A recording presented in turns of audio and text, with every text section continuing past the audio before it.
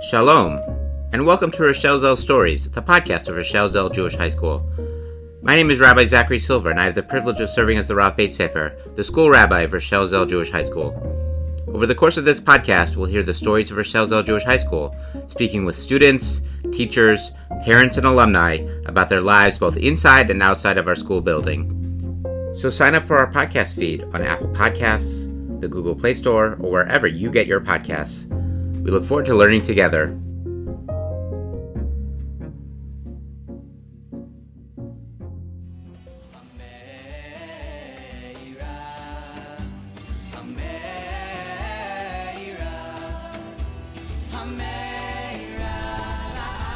Today, we have the opportunity to sit down with Rabbi Josh Warshawski, Chicagoland Jewish High School, class of 2008. Josh is a musician, educator, and leader in the renaissance of American Jewish music.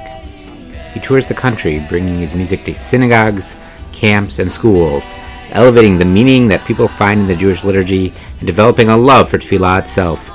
At the end of February, he led the school community in our Friday Tefillah, featuring two of his original songs, Hamei Ra and Emet, and in the process shared how he finds meaning in the words of the Siddur. We hope you enjoyed this interview. We're here this morning with Rabbi Josh Warshawski, musician, songwriter, educator, davener extraordinaire, and distinguished alumnus of Chicagoland Jewish High School, class of 2008. Josh, welcome to the podcast. Thank you so much. Great to be here. It is so wonderful to have you. It was wonderful to daven with you this morning, and we're looking forward to catching up a little bit on what you've been up to. Yeah. And I want to have a free-form conversation, and the first question I want to ask you is to tell us a little bit about your Jewish autobiography. Great. Well, first of all, thanks so much for having me. It's really wonderful to, first of all, be back here at Rochelle Zell and get to chat with you. So I grew up here in Chicago, in Deerfield, like a mile away from where we currently sit. And I went to Moriah Congregation in Deerfield and Solomon Schechter, and then I came here to Rochelle Zell. I grew up sort of in this conservative movement bubble. And then I went to Camp Vermont for many years. This summer will be my 20th year at Camp Vermont, Wisconsin. Got to keep going back. My goodness. And then I went to Israel for a year and studied on the Nativ program. Then I went to JTS, the Jewish Theological Seminary, for college. They have a joint program with Columbia. And so my Jewish journey kept continuing on. The reason that I went to Rochelle Zell because I loved studying text and studying Hebrew at Schechter, and I convinced my parents that Rochelle Zell would be a good place for me to continue my education. And they were a little bit hesitant at first. My mom had me still signed up at Deerfield High School through the first week of school. And the Deerfield Board of Education called and said, "Where's your son?" I said, "Oh, well, he's going to the Jewish high school." So, but it all ended up working out. And after I continued my studies at JTS, I wanted to keep studying as well. I was really inspired by music and text. I had a bunch of jobs when I was at school at JTS. They sent out job opportunities in the area, and so I was working as a music teacher at a Hebrew school in New Jersey. And it was a really wonderful experience, and I learned a lot about sharing what I love about Judaism and about prayer with kids, and I started writing Jewish music, and that led me to a variety of different Jewish music opportunities, which I'm sure we'll talk about a little bit later. And I wanted to continue to study and teach and create, so I decided to go to rabbinical school. But first I moved out to California to work as the artist in residence at a synagogue out there, Temple Beth Am, and I was working there for 3 years there at the synagogue, and they have a day school there, the Pressman Academy, and I loved working there and creating music and teaching and working with the clergy. And then I continued my studies in rabbinical school at the Ziegler School out in Los Angeles. We're here at Rochelle Zell, and I wanted to rewind to those 4 years, both in Morton Grove and also here at 1095 Lake Cook.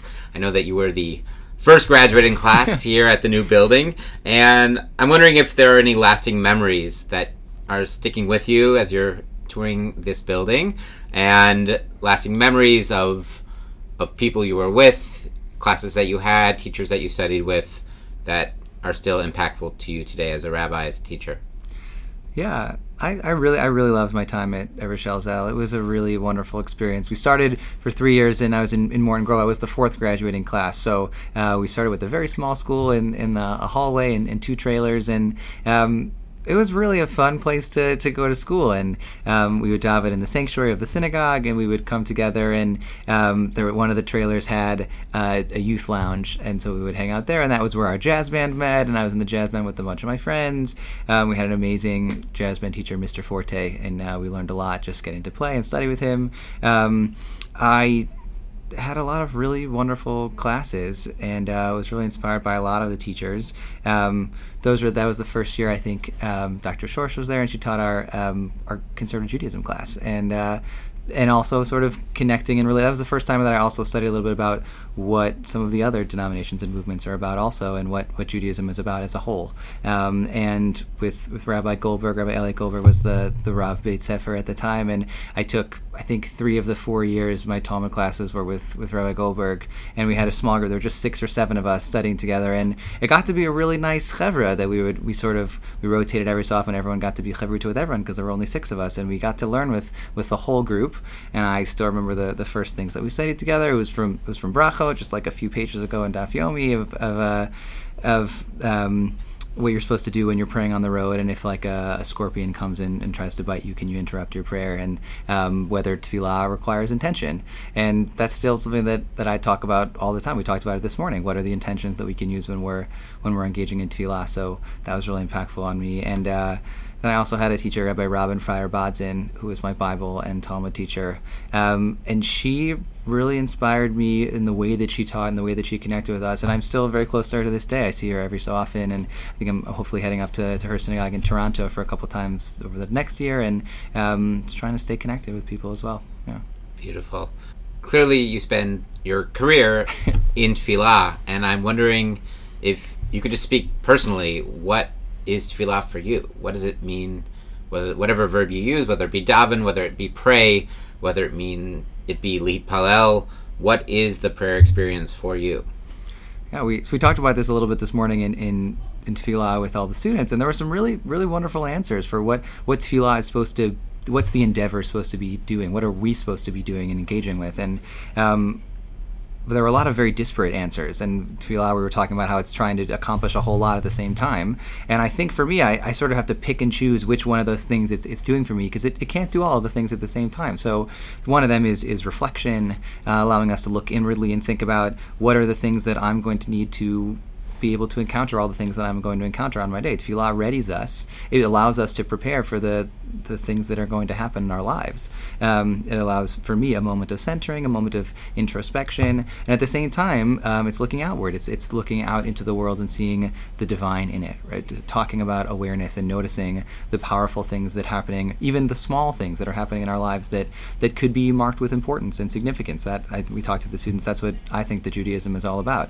So it's connecting to the greater world and noticing that you are not everything. Putting yourself a little bit in perspective. And then also, I think prayer for me is a moment of connection with community. I love getting to sing and pray in community and allow the words to be lifted off the page and expressed through these beautiful, beautiful melodies, both that we've had for hundreds of years, that we've had for a few years, and that sort of we're creating right now in this moment. It's an amazing moment in a time for Jewish music, especially in America right now. Yeah. So I definitely want to touch on the newness of Jewish music, of which you're part of really what many are saying is a renaissance of Jewish music, but also we're part of this inheritance. And I'm wondering, are there particular melodies, particular Jewish music that go back generations or a generation that sit with you as this is Jewish music, this is the keystone upon which we were built? Yeah, I think it's a really hard balance. And when I go to communities around the country and talk to them before Shabbat about what prayer looks like and what melodies we're going to use over the course of that weekend, I'm trying to strike a balance between things that are new and things that feel like home melodies, right? You go to synagogue and generally you have expectations, and sometimes the experience lives up to those expectations, and a lot of times it doesn't. But no matter what, you have these expectations of melodies that are in your head, whether you think about it or not. Right? If you showed up on Yom Kippur and you didn't hear the Chazan or the Shlech Tzibor sing Avinu Malkeinu Chanenu Vaneinu, it was like, did you even show up? Like, did you even pray? Did you even fast that day? It's like it doesn't even count. And so there's melodies like that for me, and for Kabbalat Shabbat especially. Kol Nidre might as well. Oh, yeah, exactly. At Sinai. Yeah. It was. Yeah. It definitely was. Yes. I think that like the Ten Commandments were like sung in that melody. Exactly. And but I think Kabbalat Shabbat for me was also like that. We sang it. We would come together at camp, and this experience too. We stand at the lake at Vermont, Wisconsin, and we'd sing these melodies that it's when I got to camp was around the time when sort of the Carlebach melodies were coming into camp, and so those are the melodies that for me stuck in my mind as the only melodies for those psalms. And if we tried to sing something else, it's like I'm going home. What's the point? And so there's a hard balance between that, and sometimes for me that means that if I sort of stayed away from writing new melodies for a lot of those prayers for a long time because I couldn't imagine myself singing those words in a different melody. And then suddenly, after many years, I'll look at these words in a new way and I'll say, oh, now I have to sing them in a new melody because now I'm understanding them in a different way than what I had sung before. Maybe we'll talk about that a little later with the melody that I'm going to share. Before we get there, I'm wondering if you can, is there a particular melody that had been connected to a particular prayer, that had like an iconic melody that you actually wrote a new melody to, and what that experience was like? I know that you've written clearly to liturgical parts of a Siddur that hadn't had a canon before. Yeah. Some of which we did this morning. Amei, Ra, Emet. Yeah. Those were mumbled before, so value added 100%. Right. But then you have something like Lecha Dodi, which course has many melodies. What are some of your reflections on writing music, writing songs to these liturgical parts that have so many different tunes? Yeah, it's a really interesting process. Well, as you mentioned, right, I like to try and write melodies for pieces of liturgy that are sort of buried in the middle of a paragraph, or that I think that can be, if we sing them out, we'll open them up on the page in a different way that we'd never thought of before. And at the same time, we sang Emet Atah Rishon. And when I was a kid, we would sing that at USY convention, and this like Emet, Emet, Emet, Emet, Emet, Emet, Emet, Emet, Emet Atahu Rishon. And it's like really fun, upbeat melody. And then I moved to California, and they have like a different girsa of it. There's like a different version of it where it's like slightly a different melody, but it's basically the same thing. It's like, all these different branches of the same melody. And again, it's this like really upbeat, fun melody. And then suddenly I thought about what those words were saying after many, many years of singing this melody and thinking it was fun and cute and doing it with kids, and then thinking about these words, and these words are like, these are some real words. There's some really powerful stuff happening in these words. And I realized that I didn't want to sing them with that melody anymore, and I wanted to be able to express them with an emotion that the music could help provide and help sort of set the scene and paint a picture of what these words are trying to say. So this melody that I wrote is it's much more contemplative, but also lifts up in a very different way and has this sort of arc upwards in a way that we're sort of reaching up when we're singing these words and trying to think about opening ourselves up to something that's greater than just what's inside. With that in mind, and if you think of an example, do you look first at the words? Do you look first at the music? Clearly, I imagine that there's some type of intersection between the two. Yeah. What's your process in thinking about writing music? So I'm not very good at having a writing process. I've talked about this a little bit before. I wish that I had a more consistent writing process where I was like sitting and writing something every day, or sitting and playing guitar for a little while and practicing with all these different things. So it's sort of just whenever I get a chance to, I'll take a look at different things. I have like a note on my phone that has all the different texts that I want to write melodies for. Right? So I'll be flipping through the Siddur sometimes, where I'll be davening and I'll notice something that I hadn't noticed before, and so I'll make a note of that in my phone so I can think about it later. Or I'll be playing around on my guitar and like sort of moving around with a melody, and then try and think what emotion is this melody, what have I just created, and what words can sort of impact that in a different way. So it sort of fluctuates between the two. So give me an example of a song of a piece of liturgy. Choose one example that stands out. How did you write that particular song? Well, the first one that came to mind was sort of the first one that I wrote that was sort of brought me on this new trajectory of really thinking about liturgy in a new way and thinking about how the music can express what the words were trying to say. And that's a melody that I wrote for the words Marabu Ma'asecha, which are these words that come right after Baruch Hu in the morning weekday Shacharit service. And there are these words that when I was a kid at camp, one of my counselors, it was Jonathan Adam Ross, he would shout the words out loud every time we got to them. He would sing Marabu Ma'asecha, I don't know, and then he would sort of mumble along the rest of it. But that stuck with me for a very long time, because he would say say that these words are an exclamation. It's like, how amazing, how awesome are all of God's creations, each one of them created in wisdom, right? Each with its own special purpose. And that stuck with me for a very long time, since I was 10 years old. And I was a senior in college, and I was on my way to Hebrew school. I was teaching at BJ in New York, in Manhattan that year, and so I was on the subway on my way. But a few weeks later, I was going to be heading to Los Angeles to sort of try out at the synagogue I was working at, and I wanted to come up with like a really fun, catchy melody for a prayer that I could share with the students at the school there. And those were the words that first came to me as something to write about. And I wanted to be able to shout those words out the way that we had shouted them when I was a kid, and shout them back and forth to each other and call out and think about what that could mean to elevate those words again for words that I had never heard in a melody before. And so I have this voice memo on my phone where I'm like singing to myself on the subway, and you can hear like the bells and whistles and people chattering, and I'm just going, Marabu, Marabu, Mar, and people are staring at me, and I showed up at BJ, and I went up to the rabbinical student who was leading the class. It was a guy named Brian Wexler, who I was just with actually this past weekend. And he shared this story and reminded me of it, and I said to him, hey, I want to try out this new melody that I just created. And so that was the first time we shared it and taught it to these kids. It's like this could be a powerful way to engage in prayer with these new melodies that sort of lift the words off the page. That's a beautiful example. Thanks. That's powerful. And now it's a little bit like Kol Nidre at Camp Ramah. You don't do Marabu. Did you even daven? Yeah. So it's a very powerful song, and it's also just kind of reflective of who you are as a musician as well. That this was a song which very much caught on, and I think also that your music has matured a lot over the years as well. Right.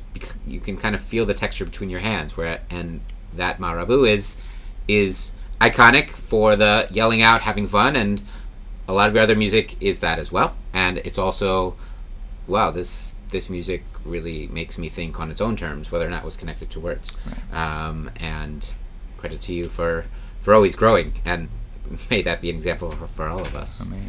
Amen. I am hoping that you can share a song with us. And what are you going to share? Yeah, well, I'd love to. It would take a minute to get the guitar out, but I'm going to share a melody that I wrote for Yedid Nefesh, which is another one of those pieces that it's the beginning of Kabbalat Shabbat. It's sort of the poem that goes right before the service, and I had shied away from writing a melody for that because I knew two melodies for it that were the only melodies that I could ever sing for Yedid Nefesh. Right, there was the Yedid Nefesh, and then there was the Yedid Nefesh Avarachaman, and those were the only two melodies, and I just could never imagine myself singing something different. And then when I was in rabbinical school, we spent a year in Israel. I was studying at the conservative yeshiva, and I was also I was on the davening team, the Levites, for a group called Navati La. It's an amazing renewal community in Jerusalem where they do this beautiful musical service once a month, and they have their own melodies for Yedid Nefesh, and they sort of opened up that prayer for me in a totally new way. And then I began thinking about those words again, and it's a love song, a very deep, powerful love song that someone is singing to their lover, but also it's singing to God as this like divine love song. But it's the first thing that we sing when we walk into the sanctuary for Kabbalat Shabbat.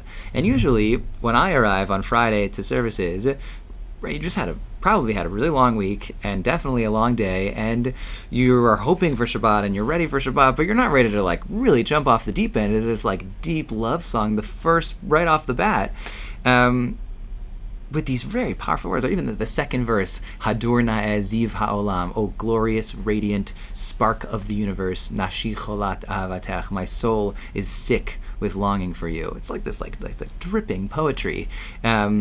And so I thought that maybe there needs to be some sort of preparation before we enter those words. So the melody that I wrote has this sort of nigun that goes around and readies you for this prayer, and we sing it when I go to communities and sing it. We sort of just sing that nigun until we feel ready as a community to move into the words, and we sort of feel that as a community until we've sung that together to be ready, and then the verses come in together. But the last line of the verses brings back that same nigun melody, so that you feel like there's this sort of refrain that's coming through and keeping you steady through these words that could sort of take you out and take you into something totally different. But hopefully the idea is that this melody and this prayer will ready you for a conversation with the divine and an entrance into a restful and peaceful Shabbat. And now, for Josh Warshawski's never before been published Yadid Nefesh. Ay ay ay ay ay ay ay ay ay ay Ay ay ay ay ay ay ay ay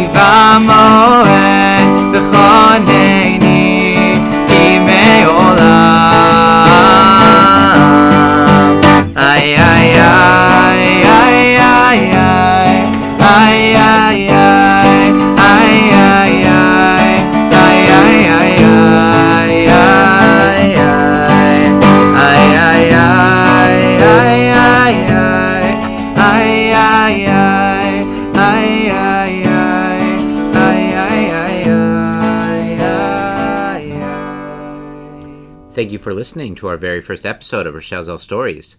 We look forward to learning together soon. Toda Rabah.